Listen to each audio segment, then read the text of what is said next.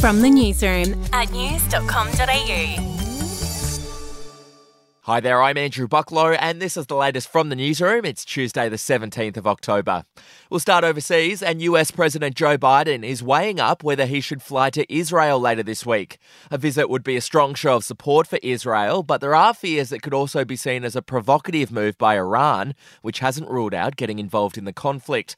The timing of any visit would be highly sensitive, with Israel currently gearing up for a ground invasion of Gaza, which is ruled by Hamas. Back home now and in WA, a former MP has been sentenced to 2 years and 9 months in jail for sexually abusing a young girl back in 2020. James Hayward was found guilty of getting the underage girl to touch him indecently on 2 occasions. To Victoria now, and police have been called in after Year 12 students from a number of schools went too far with their muck-up day pranks. Last week, some Year 12s broke into their school after hours while wearing balaclavas and completely trashed a room by spreading around sardines, bleach, varnish, rotten milk and vinegar. Students from an all-girls school also got in strife recently for vandalising cars belonging to students from a nearby all-boys school. Out of control, kids. To sport now, Australia's Cricket World Cup campaign is back on track after they defeated Sri Lanka by 5 wickets to secure their first win out of 3 matches. Comprehensive, commanding victory from Australia. You can't keep a great side down for long, and they are off the mark in this year's Men's World Cup. And how about this? The IOC has given the go-ahead for cricket to be included as a sport in the 2028 Olympics in LA. There'll be a 6-team 2020 tournament for men and women at the Games, and surely we'd be in with a medal chance there. All right, we'll be back in just a moment.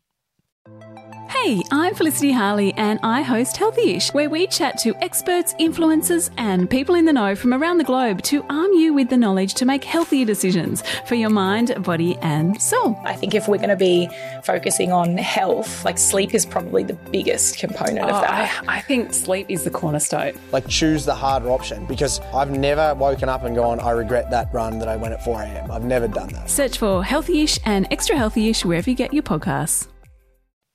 To celebrity news, well, actor Sam Neill has delivered a heartbreaking update about his cancer treatment. The 76-year-old Jurassic Park star, who was diagnosed last year, is now in remission thanks to an experimental drug, but doctors have told him that eventually the drug will stop working. I'm not in any way frightened of dying.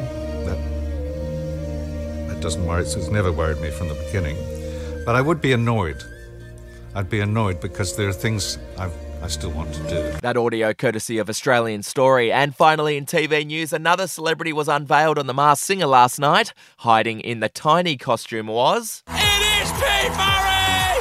Oh my God! More number ones than you could poke a stick at! Well, that's the latest from the newsroom. We'll be back with another update soon. Get the latest from news.com.au.